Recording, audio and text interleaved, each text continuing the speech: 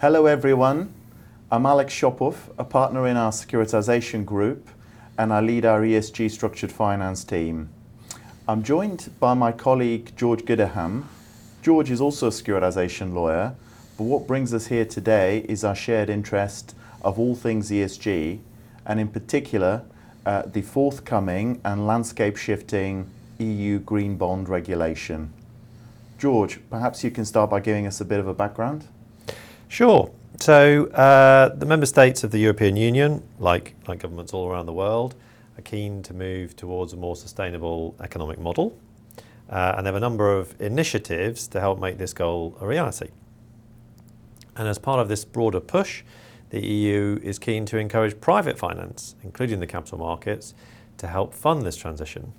And with that in mind, we've recently seen the final draft of a regulation, as you say, commonly referred to as the EU Green Bond Regulation, that will establish a single set of criteria for determining if a bond is green. And it will also ensure that investors can access the information they need to make their own determination as to the greenness of any such bond. So will this be a mandatory regime for any issuer of green bonds?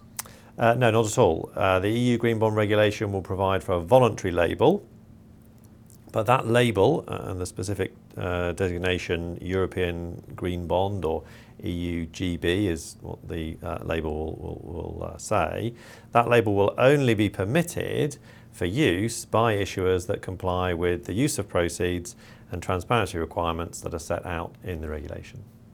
Okay, so the issue proceeds will be used for green purposes. Could you give us a bit more detail on how that will work? Sure. So before final maturity of the bonds, the net issue proceeds, and I say net because it will be fine to deduct issuance costs such as those relating to underwriting, legal advice, ratings and so on. Those net issue proceeds must be fully allocated according to the so-called taxonomy requirements. And these taxonomy requirements are actually set out elsewhere in the aptly named EU Taxonomy Regulation. And they provide that for the purposes of establishing the degree to which an investment is environmentally sustainable, the economic activity financed by that investment must contribute substantially to one or more of the following environmental objectives. Those are climate change mitigation, climate change adaptation, the sustainable use and protection of water and marine resources, the transition to a circular economy, so that's things like recycling more and wasting less, pollution prevention and control, and the protection and restoration of biodiversity and ecosystems. In addition, that activity, so the activity that the Green Bond has financed, must not significantly harm any of the environmental objectives that I've just mentioned. So for example, if you build a recycling plant, that will contribute substantially towards the environmental objective of the transition to a circular economy. But if that plant produces loads of effluent that's pumped into a local river, that will arguably significantly harm the environmental objective of protecting water and marine resources. So that would not tick the second box that I've just mentioned. And then in addition, the activity that's financed by the Green Bond must also be carried out in compliance with certain minimum safeguards relating to human rights and so on. And then finally, it will have to comply with the relevant technical screening criteria, which are effectively more detailed, granular provisions on how to meet the taxonomy criteria. And there are going to be a whole array of these technical screening criteria. Each one will relate to a different sector of economic activity. So when you look at what the proceeds of the Green Bond are financing, you have to work out which are the applicable technical screening criteria relevant to that activity and make sure that the activity that the Green Bond is financing is complying with those criteria. Understood. And is that it? Or are there any other requirements for the use of proceeds? There are. So the net proceeds must be applied towards one or more of the following.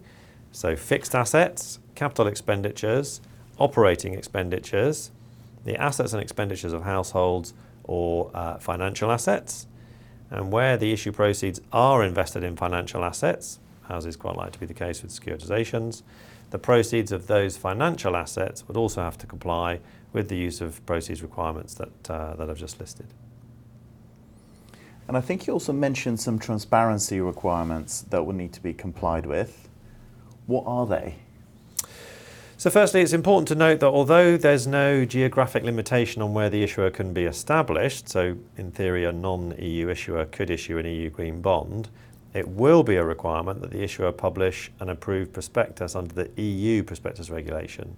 And that may put some non-EU issuers off. In addition, the issuer will need to produce a number of reports under the EU green bond regulation itself. So these reports are, prior to issuance, an EU green bond fact sheet, which will contain information about the green bonds. In each 12-month period after the issue date, but before full allocation of the issue proceeds, an EU green bond allocation report, and then at least once after full allocation of the issue proceeds, an EU green bond impact report. And each of these three reports needs to be prepared on the corresponding template. And the first two, so that's the EU Green Bond fact sheet and the EU Green Bond allocation report, will need to be reviewed by an external reviewer. And what are these external reviewers you referred to? So these are a bit like the verification agents that we're familiar with under the EU Securitisation regulation. They're third-party entities that will need to have some expertise in this area, and they'll be regulated by the European Securities and Markets Authority. And an issuer will be required to hire one of these to review the reports that it produces under the EU Green Bond regulation, so as to provide investors with some independent comfort as to the greenness of the bonds being issued. So having produced all of these reports and had them reviewed, presumably the issuer will need to make this information available to the investors? Absolutely. The prospectus, the reports that I've just referred to, and the external reviews will all have to be made available for free on the issuer's website, and the issuer will have to notify the relevant competent authority and ESMA whenever any of these documents are published. So how is this all going to work in our favourite securitisation context? Well, the short answer is the regime should work in pretty much the same way, with just a few tweaks.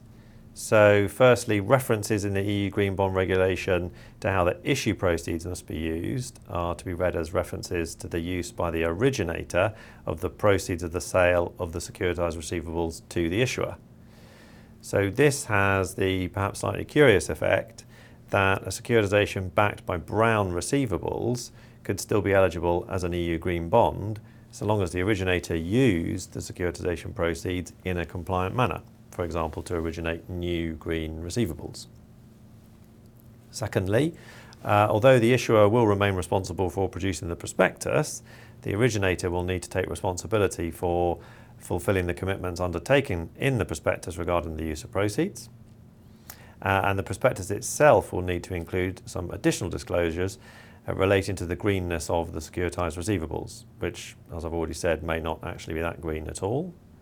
In addition, responsibility for producing the three reports that I mentioned a moment ago will fall on the originator rather than the issuer, because the issuer obviously is going to be an SPV. And then finally, for securitizations that want to be eligible as EU green bonds, the securitized exposures may not comprise those financing the exploration, mining, extraction, production, processing, storage, refining or distribution, including transportation and trade of fossil fuels. So that's not very likely to be relevant on many securitizations we see in practice, but I do mention that for completeness' sake. That's very, very clear. How is it all going to be enforced?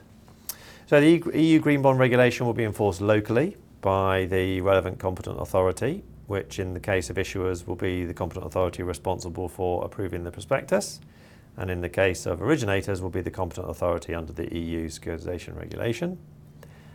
EU member states will need to ensure their competent authorities have the power to impose administrative sanctions which are effective, proportionate and dissuasive. So we expect the usual sanctions of public censure, fines, suspension of authorisations and so on. And finally, When can we expect that this will start to apply? So the EU Green Bond Regulation is expected to be published in the EU Official Journal in the summer, or since we're already in the summer, more likely the autumn of this year. Whenever it is published, it will enter into force 20 days later, and it will begin to actually apply 12 months after entering into force. So, latter half of next year. Thank you very much, George. And that's all from us. Until next time. Thank you.